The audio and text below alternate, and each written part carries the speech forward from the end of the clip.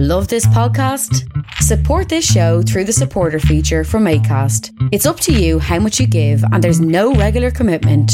Just hit the link in the show description to support now. 4, 3, 2, 1. I told you before to be careful where you put your legs. I was only trying to be helpful. I can help myself. What are you waiting for? Come on. Come on. What are you waiting for? Come on. Come on. For 7 decades, Michael Caine has been among the world's most renowned and recognisable actors. It was just what I needed. A 1-inch god with a 2-inch penis. The star of classics like Zulu, The Man Who Would Be King, and The Cider House Rules. It's a miracle no one was killed. But also films that brought his career to the brink of complete implosion. I made a mistake. Somehow, he has always found a way back. You're a big man, but you're in bad shape. With me, it's a full-time job. In this epic podcast series, we will watch and review every Michael Caine movie, from the greatest hits You're only supposed to blow the bloody doors off. to the incredible misses, You failed to maintain your weapon, son. and take a deep dive into the life and work of one of the world's most recognisable film stars. His name is Michael Caine, and no one will forget his name. To understand how he has made the mark of Caine. Well, you all settled in? Record. Alfie! Lovely way to start. Hello and welcome to The Mark of Caine, our screaming dive bomb into the works of Michael Caine, watching every film in the great man's catalogue, from the direct hits to the misses to the ones sent spiralling into the sea in a ball of flame. My co-pilot, as always, is Stephen Black, Chief Reichs Air Marshal for the Mallow News Twitter feed. Do you like what I'm doing here? I do, yeah. It's very on theme. I have. It took all of like 5 minutes to come up with that. Excellent. Almost as long as Michael Caine's appearance in this fucking film. Yeah. yeah, pretty much. We are talking about the Battle of Britain. This is our film today. We have come out of The Italian Job, which was quite a refreshing experience. I think we'll both agree. It was, after some of the stodge that we had to wade through. And now we're straight into World War II, as you were saying last week. Did you end up reading any World War II books afterwards? Not really, no. I didn't figure it was that important. I kind of got the gist from what was going on here. Good guys, bad guys, planes, death. Don't think there's any more detail that I really need to know about this. Fair enough, yeah. That's fair enough.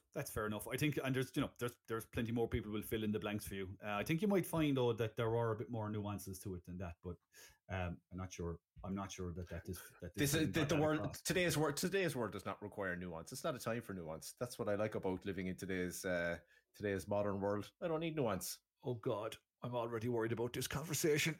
Right, okay, we're out of the minis. We had the minis in The Italian Job, and we're moving into the Spitfires now for this detail. Yes, we have left the warm sauna of The Italian Job, and we are now immersed in the freezing cold plunging pool of Battle of Britain. Yes, historically accurate, but porridge stodgy. Oh yeah, just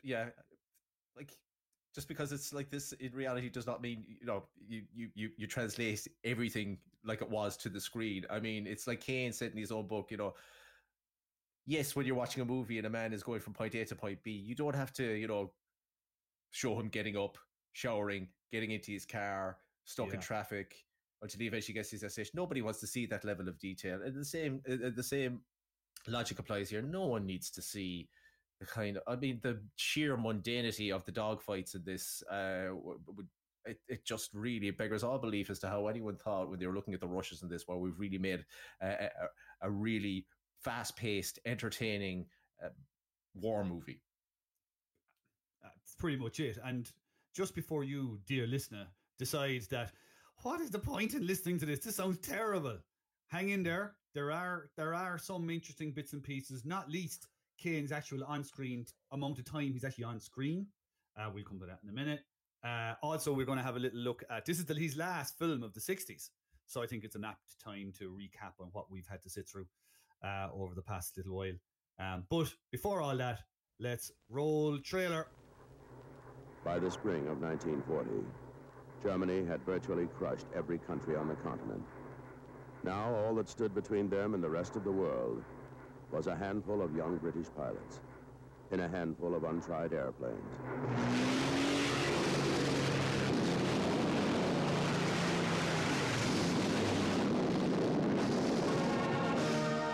In the short span of just a few months, Europe had been crushed in the steel fist of Germany. A stunned world watched as nation after nation was bombarded into submission. What's left of your army abandoned its weapons at Dunkirk. You're defenseless and just playing for time. We can walk into Britain whenever we like. Don't threaten or dictate to us until you're marching up Whitehall. 2 sections, scramble! Don't just stand there and get one up! The Battle of France was over. The Battle of Britain was about to begin.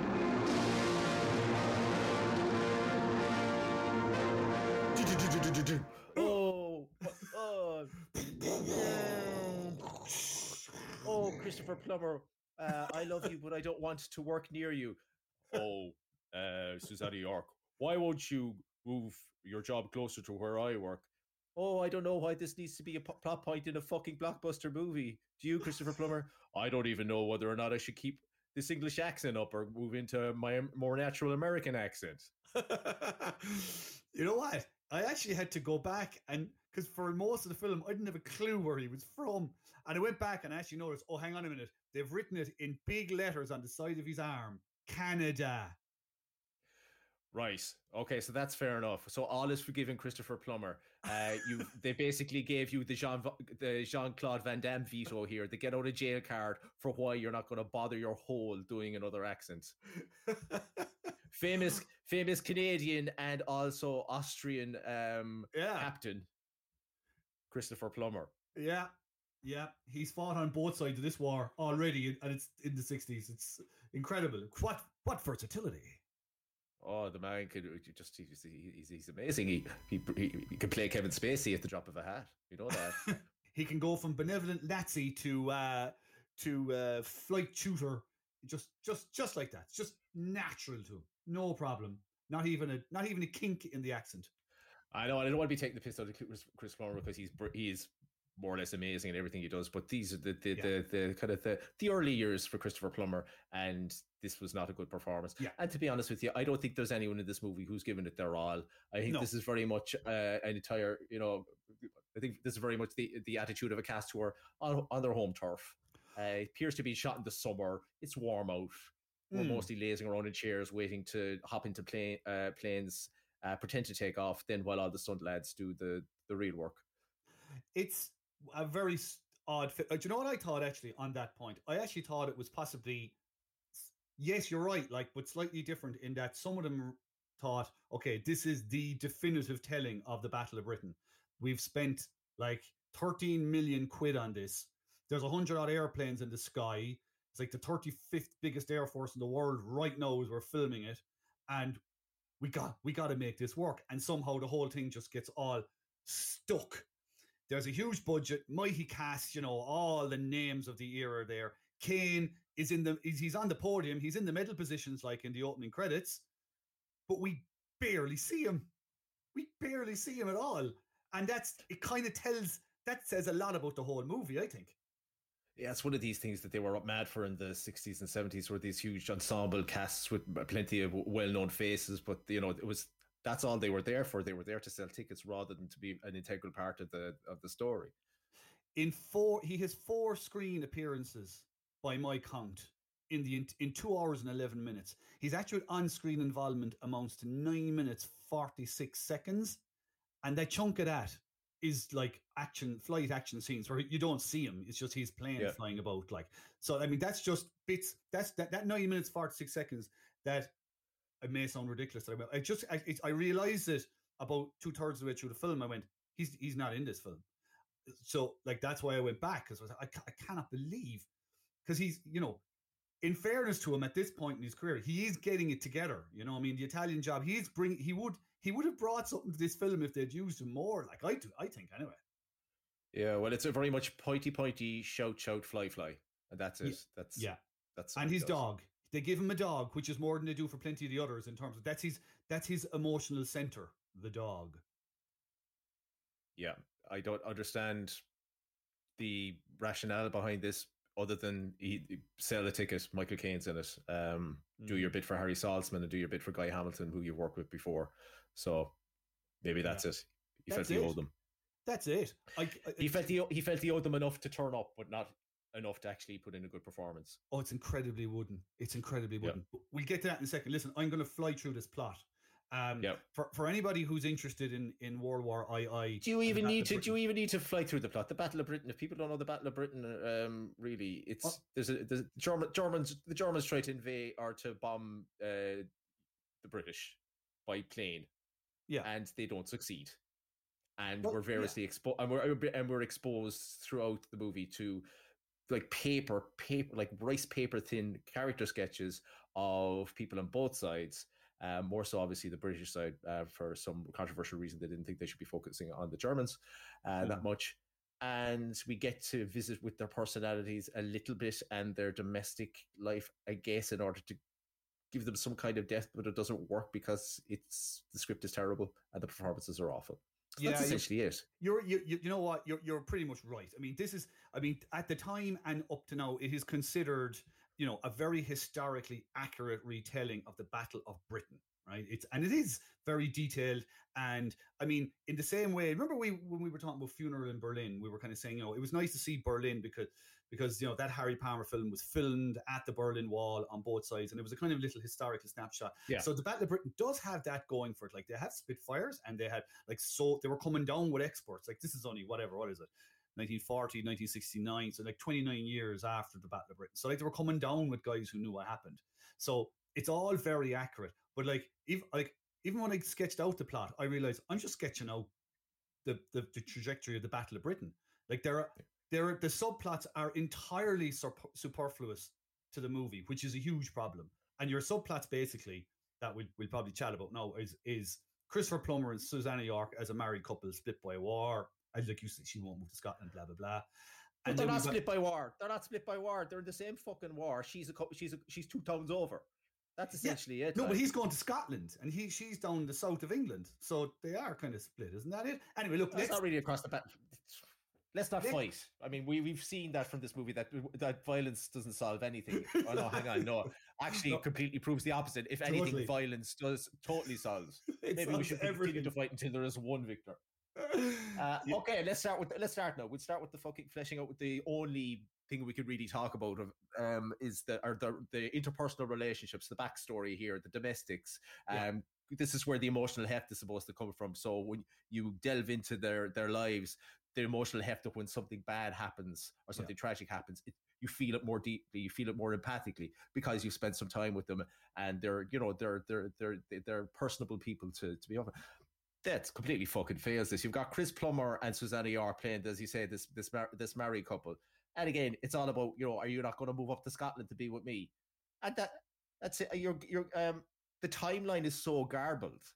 I mean, it's historically accurate, but you have no idea where the fuck you are in terms of the Battle of Britain lasted around 3.5 months apparently. But there's no passage of time other occasionally than spending time with him and his wife in having a night of R&R in a hostel or wherever the fuck it is, and a bit of racy there, and then you've got out of nowhere, like, the subtlety in this movie is as subtle as a fucking hammer made of glass. Like, she's introduced to a new member of her team who's a real life war veteran who's had burns, and she basically has that usual thing. You could see, don't stare at his face, stares at his face. You could see somebody with such a facial disability is disturbing to her. Yeah, you might be, what would happen to her? How would she cope if somebody she loved was disfigured in the same way? Cut to, and I mean fucking immediately, cut to Chris Canada fucking maple syrup Moose Ahoy Plummer in the sky, getting fucking rat-a-tatted by one of the other Germans, fumbling to get out of the canopy, and he's terribly burned. And she's told afterwards, sorry, no, best luck with the marriage. Now you can go up and move next to him, but will you want to? Because we're referring here that you can't cope with. Why? Nobody fucking cares. It should be, if that was done, if you did that right, you should care awfully about. You could say, "Wow, I'm really invested in this relationship. I hope they can work out their problems." But oh no, adversity has thrown a fucking curveball at them. Will they be able to overcome this? But nah, just fucking tossed off hand as if it was a fucking cigarette butt, like. And also, it also has the thing in common with the other subplots that the minute Plummer gets incinerated, we don't see him again. So that's gone, right? In the same way, we have Ian McShane is in it as well, and there's a little thing. He's from, I'm assuming, the East End of London, and he goes home on a bit of R&R, goes back to the church hall where everybody is gathered during an air raid. He goes away to help someone else, and the air raid or the church hall is bombed, and his entire family gets killed. He goes to stay with Robert Shaw, actually, who's his commanding officer, and they go away. That's the last of Ian McShane. We have no idea how it's. This is Lovejoy. This is Al Swearingen from fucking Deadwood. This is a man, fucking Winston from fucking John Wick. This is a man with emotional range, a heft, a fucking character actor par excellence, and he reacted in the same way to his wife and family dying as you'd imagine if he just found out that he lost to Bob on the Grand National. Yeah, it's terrible. And I don't. Anyway, onwards and upwards. Exactly, and I don't buy stiff upper lip crap on this. Like this didn't need stiff upper lip. Like this needed a bit of teasing out. And to be fair to McShane, it's 1969, it's the start of his career, but you can see in between the lines like that there's a very good actor here that could do plenty with it.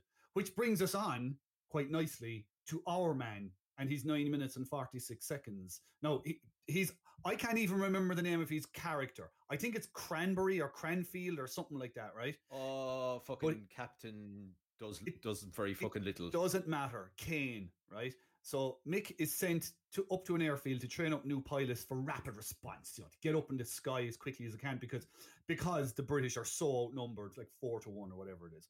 So he goes up. And that's it. His dog, like I said before, is his emotional center, it seems. He's whimpering when he goes up into the sky to battle, and he's whimpering when it's revealed that he's been killed 5 minutes there. I don't know about you, by the way. I had to go back and check had he been killed. Had he been killed? I didn't even know that good. He was shot down. Well, in that case, would it not... given the emotional connection between him and his dog, would that not have made the movie if after he's been killed, you just see the dog running towards the airship, jumping into the cockpit of a Spitfire, fucking taking off and going to take his revenge in the Jerry's? I would have paid cash money, and this would have gone straight to a 10 out of 10 for me. If you just saw a literal dogfight, you got this fucking Labrador there with clearly puppeted paws on the steering wheel of the Spitfire. Yeah, and like as he's gunning down Jerry, you just have these kind of flashbacks to Mick Cain throwing him a bone, or playing fetch in Hyde Park or what have you. Yeah, that would have been much. I would have been emotionally involved. It would have been rousing. Would have made for a much better ending rather than the damp, wet patch of a finale, which for some reason they decided to score like a silent movie. So there's no. The final dogfight in this movie is essentially just scored. There are no sound effects. There's no dialogue, and it is just dreadful. It's just fucking flat and limp. And the score is it's one of the worst scores I've ever heard in any movie. Over the top. It's like something from The Great Escape. It is a damn shame that they didn't get that dog up in the air, because we could have found out that his name was actually Mutt Spitfire, and they could have actually called the film Dogfight. Yes. Dogfight: The Legend of Mutt Spitfire. Yeah. Now we got a movie.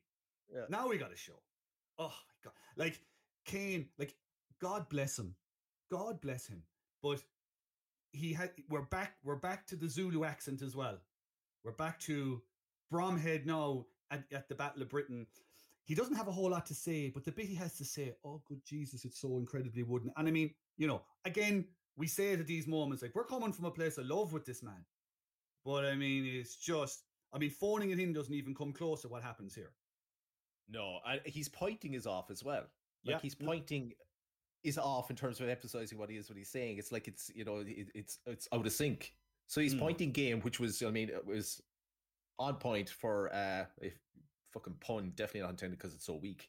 For the Italian job, he's A game when it came to pointing. This now, it's like he's been relegated to, I don't know, insert a bad football league there. fucking I'll let you do third it. division. Third division, was that a thing? Oh, good God, we're back in the 80s. It's fine. People will insert their own bad football league. It's fine. Carry on. No, that was it. Just, I was very disappointed all around in terms of the thing that you thought he'd gotten down. No, which is pointing. You think, right, he's going to bring that to every role now, and he's going to do it well.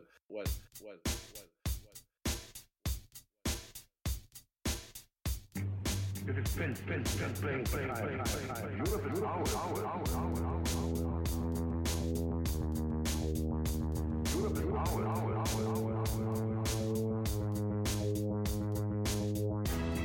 It is Vince playing for time. Europe is ours.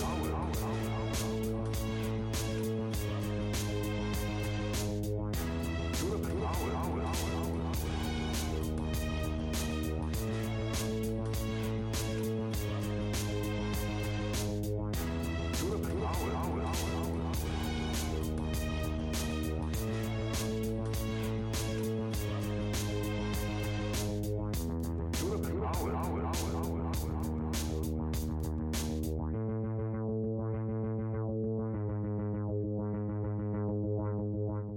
We saw some good pointing in the Megas.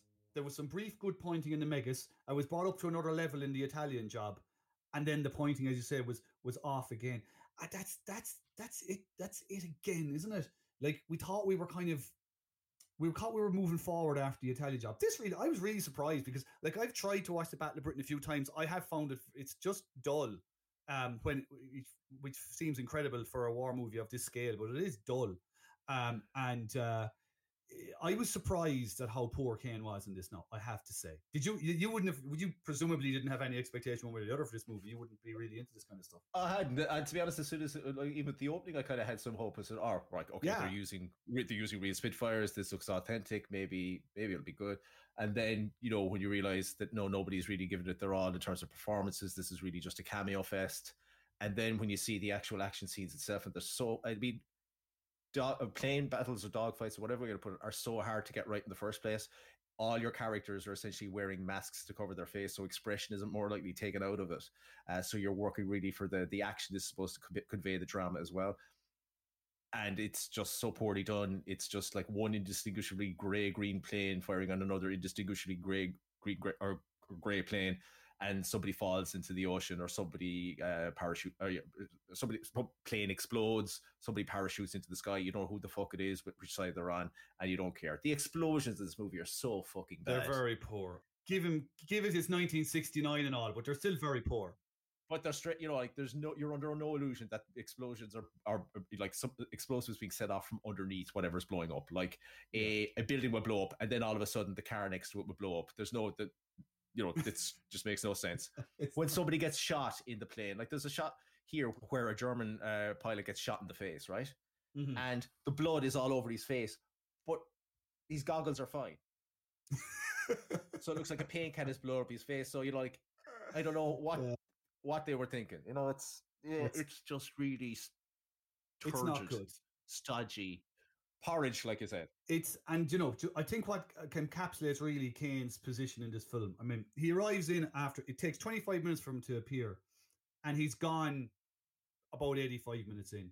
Like before he arrives, in the first 25 minutes, we meet Chris Plummer, Robert Shaw, Edward Fox, Ian McShane, Laurence Olivier is in there, Ralph Richardson is there, Andre from Fawlty Towers.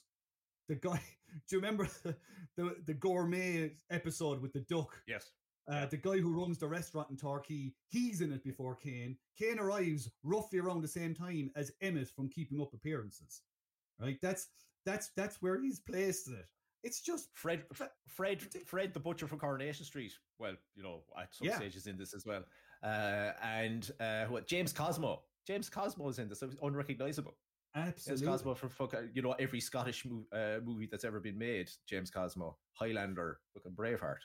Yeah, it's extraordinary the way it's. I mean, and it comes back to. I mean, you touched on it there. Like there are two fundamental problems here with a film like this. Number one, it's the difficulty in making people connect with kind of war movies in the air, because you don't have a clue what's going on. You said, the last battle scene is chaos. And maybe that's deliberate, But like at no stage do we know who's winning the battle, only that the Germans are getting awful bored with this. And in the last 5 minutes, it's like the filmmakers decide, oh shit, we got to wrap this up. Right, let's just have it that the Germans just stop. And that's it. That's it. And also, of course, the British start trusting Johnny Foreigner, you know, the Polish pilots and the Czech pilots, and these lads who they didn't trust because they didn't speak English. But then when they sent them up into the sky and they got a couple of other... Look, if you're interested in the Battle of Britain, you'll go and find out about it. We'll just read it up, We'll read it up. Can we talk about the German? Yeah, we will. We'll talk about the Germans in a minute, but I just want to make one last point, right, about just the plot and things, because we don't want to spend too long on the movie, really. But just there's a fundamental issue here with the telling of history around and not being able to tell a story. And this movie is a classic case of a very accurate piece of work, but that just doesn't. It's just unable to tell a human story. Like Ian McShane should have been the center of the movie. Kane should have been in it more. We didn't need Kane and Plummer, but like you said, it's probably just to sell tickets. But like it's just a classic example of a really interesting subject, something that's really important that collapses in a heap because the makers are unable to actually relate a human story at the center of it all, and the whole thing just falls apart. Yeah, I mean, I can say no human. There's no character arc here, which is what you need within the song. But like this, you need even just the most basic character starts from this point at the beginning of the film. You know, doings that transpire throughout the film and is at a different place by the end of the film. Something to kind of bring the viewer along or the audience along with you. And the thing is, right, we have watched two movies back to back now, The Italian Job and The Battle of Britain, that essentially have machines at the center of the story, right? So you have the Minis in The Italian Job and the Spitfires in this, right? But you look at The Italian Job and you're okay, it's a bit of fluff, but you are rooting for someone. You do care, mainly because Kane's performance is so good that he brings enough in The Italian Job that you care what's going to happen next. Like, I do care. And the Minis enhance the whole thing. It's a flip around in this. It's like they're the Bond. It's the Bond production network have come into this and gone, you know what? We're just going to load a pile of money at effects and planes, and it's going to look so amazing. People are going to be blown away, and it won't matter that they don't have a clue what's going on the ground, and that there's no space for any of our good actors to actually flex their muscles because, oh, by the way, the script is awful. Yeah. That's the worst thing. That's the worst thing about it, is that the script is awful. Like, the thing with The Italian Job is yes, Kane is fantastic and Kane elevates it, but the dialogue is excellent in The Italian Job. It's really, really, you know, by and large, it's really excellent, and it really kind of skips along. Whereas you feel every single second in this movie, it just is, you know, again, it's turgid, it's slow, it's a bad movie. It comes back to the very basic thing. If you don't have a story, you don't have a movie. But anyway, you want to talk about the Germans? Just quickly to talk about the Germans in this movie. The decision to go back with them. There's nobody there that you read. The only kind of continuity you have there, I suppose, is Hermann Göring, and he's underlings. I guess they're the only people that you see kind of regularly enough throughout. I would say, not want to be controversial, probably a sign that Hitler may have actually had a sense of humor was the fact that he appointed one of his least aerodynamic members of staff to the head of the Luftwaffe. He was more of a Zeppelin, really, wasn't he? He really was. And he had more costume changes than Mugatu in fucking Zoolander. He's just going to go on and he'd have a lovely pink number that is purple and then it's white. You know, he's very fashion forward. He's that kind of guy. This movie is important maybe for one reason only, and that is that I think this may be the first recorded use of the word shite-hawk in movies. I think you might be right. It's certainly, you hardly ever hear it ever since anyway. So maybe the Battle of Britain deserves to be in the pantheon of cinematic greats, just because, I mean, shite-hawk is a great word. It is a great word. And you know what? A very underutilized word, now that you say it, and now that I heard it in that movie. Yeah. Should use it more. Yeah.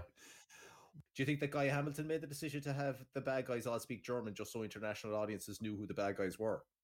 I think that was very helpful of him. I think Guy Hamilton, I know you're not a fan, but he did Funeral in Berlin, didn't he? He did. Which we quite didn't mind. It was good. We liked it. Yeah. And he did some good Bond movies. But this is terrible. It's awful. My point was essentially just like for all of the 60s and 50s and 40s, all Nazis were played by British actors. So I assumed that this would have been an issue that they prayed in their mind, like make sure the bad guys are speaking German. Well, there are one or two that you'll see popping up. Like there's, I think one of them appears in The Great Escape as the very nasty SS camp commandant that gets landed in at the very end. As opposed to all the nice ones, yeah. All the nice lads, yeah. Well, you see, let's not go down this road, but the camp commandant in The Great Escape was a kind of a fairly amenable chap. But anyway, it's bad. It lost a pot of money at the time, made it all back over the years, but it lost like $10 million or something like that. The reviews were fairly lukewarm. You know, it was kind of absorbing rather than stirring the Evening Standard. The Americans didn't really dig it at all. Gene Siskel of Siskel and Ebert absolutely savaged it. Made the very reasonable point that the film has absolutely no dramatic interest in the other 93 minutes outside of the 40 minutes of action scene. And Siskel challenges the notion that it's worth seeing just for the aerial sequences. He's quite right. He actually in 1969 he put it on his list of 20 worst films that have been released that year. That's fair. He had a good line. He said the planes are the only good lines in the film, which I think is about right. What are we? Our marks for Kane rather than the movie. Oh my god, three. Yeah, I'd have to agree with you, and that's a stunning and unexpected drop at this stage in the game. I did not see this coming, but I would have to agree with you. And 3, by the way, much like Hermann Goring. Look at the way you wrapped it all up at the end. Oh, there we go. Wrap it up. Okay, next section. 60s game. 60s in retrospect.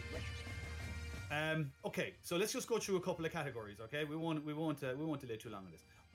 No. Best movie. My best movie in this decade for him, Italian Job. Agreed. Yeah. Worst movie for you? Worst movie for me in, let's be fair, I guess patchy decade. Would that be fair to say? Patchy decade. Again, but the decade that introduced him to the world.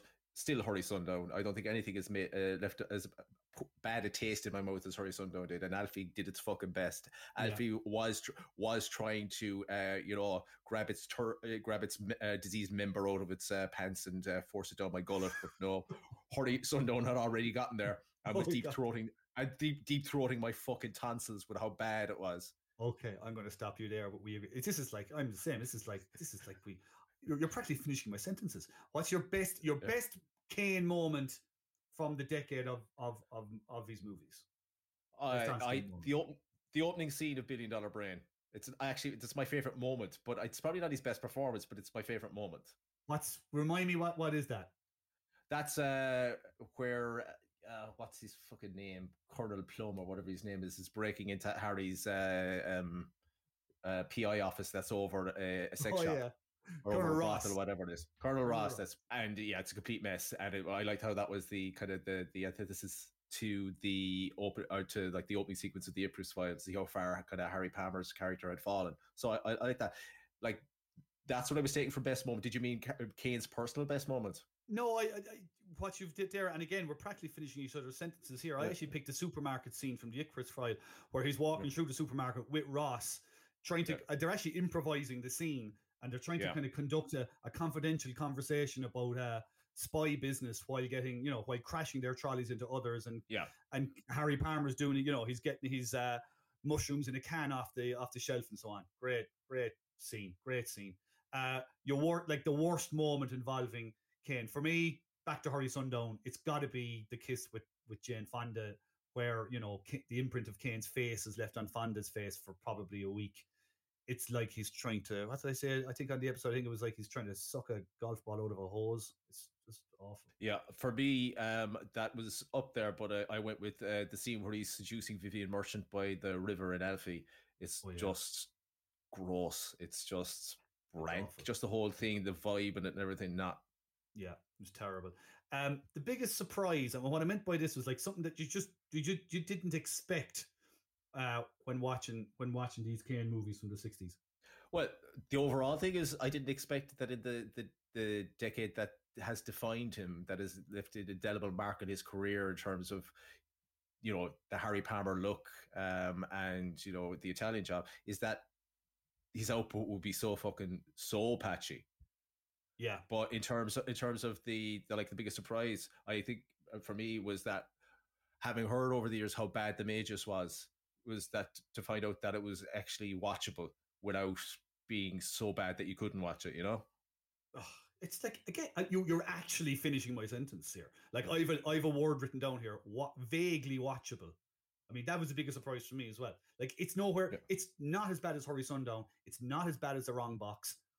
I would nearly watch it before the Battle of Britain. I'd have to think about I would that as one. well. And again, it's not as bad as I would have thought. Deadfall is a much worse movie than The Magus. I can't believe that they say, I guess the expectation around, because the book was such a bestseller and there was such high expectations about the book being made into a movie. I think that's what the issue with The Magus. Nobody kind of really expected Deadfall or anything like that. It was really, G'd up for it to be a success or what have you. But I think the expectations were so low, considerable for The Magus that everybody was so considerably disappointed when they ended up watching it. No, it has to be said that it is a god awful film. Like, I mean, don't be under no illusion. This is a turd. Like, I suggested this category when we were putting this together because you just couldn't get away from misogyny in these movies in the 60s. So, like, the ultimate misogyny moment for me, the ultimate misogyny moment again was Vivian Merchant in Alfie. Her character has had an abortion, and to calm her down, Kane's character Alfie slaps her. I just couldn't get. I that has haunted me. That scene. Yeah, since. Yeah, you can't. I can't argue with that. That for me is just that is the fucking cherry on the shit trifle of moments of misogyny throughout the 60s. There's a lot of them. And the biggest letdown for me, kind of, I suppose, the reverse of surprise, the kind of the negative for me was the Battle of Britain performance. I really did not see that coming, that he'd be so detached from the whole thing. Let's put it that way. Yeah, for me, the biggest letdown was $1 Billion Brain. Like I said, going back to if you go back to the podcast when we were talking about it, it's not a bad movie, but it is a bad way to leave Harry Palmer in terms of quality. So having kind of The Icarus File being so good, Funeral in Berlin being good, this was kind of, I mean, as with most trilogies, I guess this is kind of a real letdown from that perspective. Yeah, and the very, very last thing, the weirdest Kane moment, I couldn't separate two. They're both from $1 Billion Brain. At one point in the movie, he extricates himself from a bath of dead bodies and kind of brushes it off like he's, like just taking the suds off himself from an actual bath. And also in that show, he goes into a sauna at one stage, like it's in Helsinki or whatever, and he's wrapped, he's swaddled in fur, goes into a sauna, doesn't sweat. Not one bead comes off that man. Weird. That's too weird for me. I can't be taking that. No, that's fair. For me, the weirdest moment was when he throws a baseball in Hurry Sundown. So there's a scene on Hurry Sundown where he's trying to basically inveigle himself into the good graces of his cousin's kid, and he brings him a baseball and a baseball glove, and they have a very curtailed game of catch, which I say was as a result of Otto Preminger having to go through about, I'd imagine, 60 takes of Kane throwing the ball. And I don't know how you describe it, but if we go back and we shut the door on the de-gayification of Michael Caine, but if you were to go back on all the hard work they put into de-gaying, as they say in their words, not ours, Michael Caine, that they allowed someone throw a ball who would appear as if he was trying to bat a fly away with the feather duster. It was one of the worst things. You could clearly say, you could clearly imagine Otto Preminger going, right, we're not, okay, this whole catch thing is not going to work. Just send the boy around the back and he's going to play with the baseball around the back there, because there's no way we're going to be able to get Kane. It's just really weird. We are some years away from Escape to Victory, and already by Hurry Sundown, you're thinking he's not really the sporty type. That is the 60s. 60s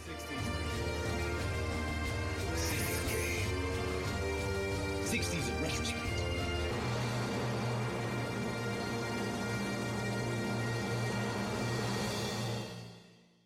I feel like we're walking away from 60s Kane. Actually, do you know what it's a little bit like? It's a little bit like a pilot in the Battle of Britain having kind of crash landed. He's got hit a few times. He's kept it in the air. He's crash landed, not sure whether the Spitfire will be able to be repaired. But I tell you what, he gets out and the pilot is freaking shaken after the experience. Yeah, and he's the plane's crash landed in the minefield. Yeah, and it's up to somebody else to go get it. Because I'm not going back there. I'm not watching those movies again. Hurry Sundown? I don't think so. I don't think so. So now, headlong into the 70s, Kane is moving to Hollywood. Might be starting to do a little bit of tippling. I don't want to sort of go too far ahead of myself. You know, maybe film choices are kind of up and down, but we'll see. For the time being, our next movie is another war. He's in a kind of bit of a war thing at the moment. So next one is Too Late to Hero. So we swap the White Cliffs of Dover for the steaming jungles of the Far East. Getting ourselves killed isn't going to make any difference to anybody except us. I'm assuming this is a stirring tale about the importance of punctuality. It is, exactly.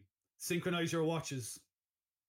Yes, I understand this to be anecdote-heavy period for Michael Caine in terms of how much he really loved going to the Philippines and shooting in location. Really? Yes. I have no memory.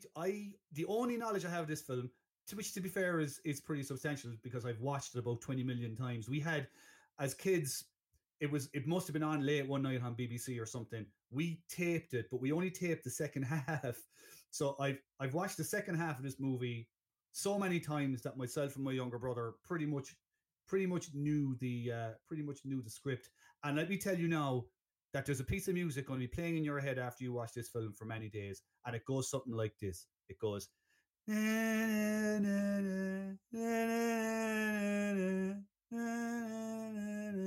So you've got that to look forward to. That sounds an awful lot like in Snoopy when the adults are talking. All right, let's go into the 70s. Let's go watch Too Late to Hero. It's actually very easy to find online. If anybody who's listening now wants to come back and listen to the next episode, you haven't seen Too Late to Hero, go have a look. It's Michael Caine, Cliff Robertson is in it as well, and a bunch of British actors who are in all these war movies. Stephen, thanks for everything again, and thanks for holding my hand through the 60s. Anytime. Let's leave the 60s behind us. Let's leave the embers of our burnt bras and put on those bell bottoms.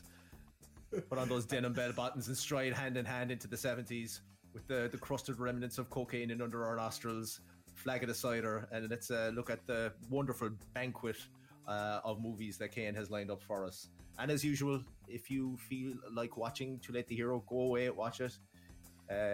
Hit us up. Oh God, hit us up. Yeah, I'll go with that. Hit us up on the twits at Market Caine 2. And it's all over. With any questions that you'd like, with any questions you'd like to ask us about Too Late to Hero, and we do our best to answer them.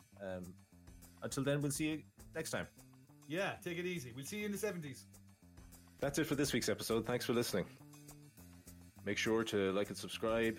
Maybe leave a comment. Only nice ones, though. Mean comments will make Alfie cry, and no one wants to see that. The Michael Caine podcast is written, researched, and presented by Stephen Black and Michael Foley, and edited by Andrew Foley.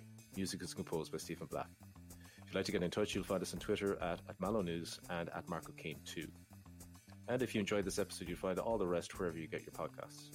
The Mark of Caine is a Mallow News 2 Cubes production. See you next time.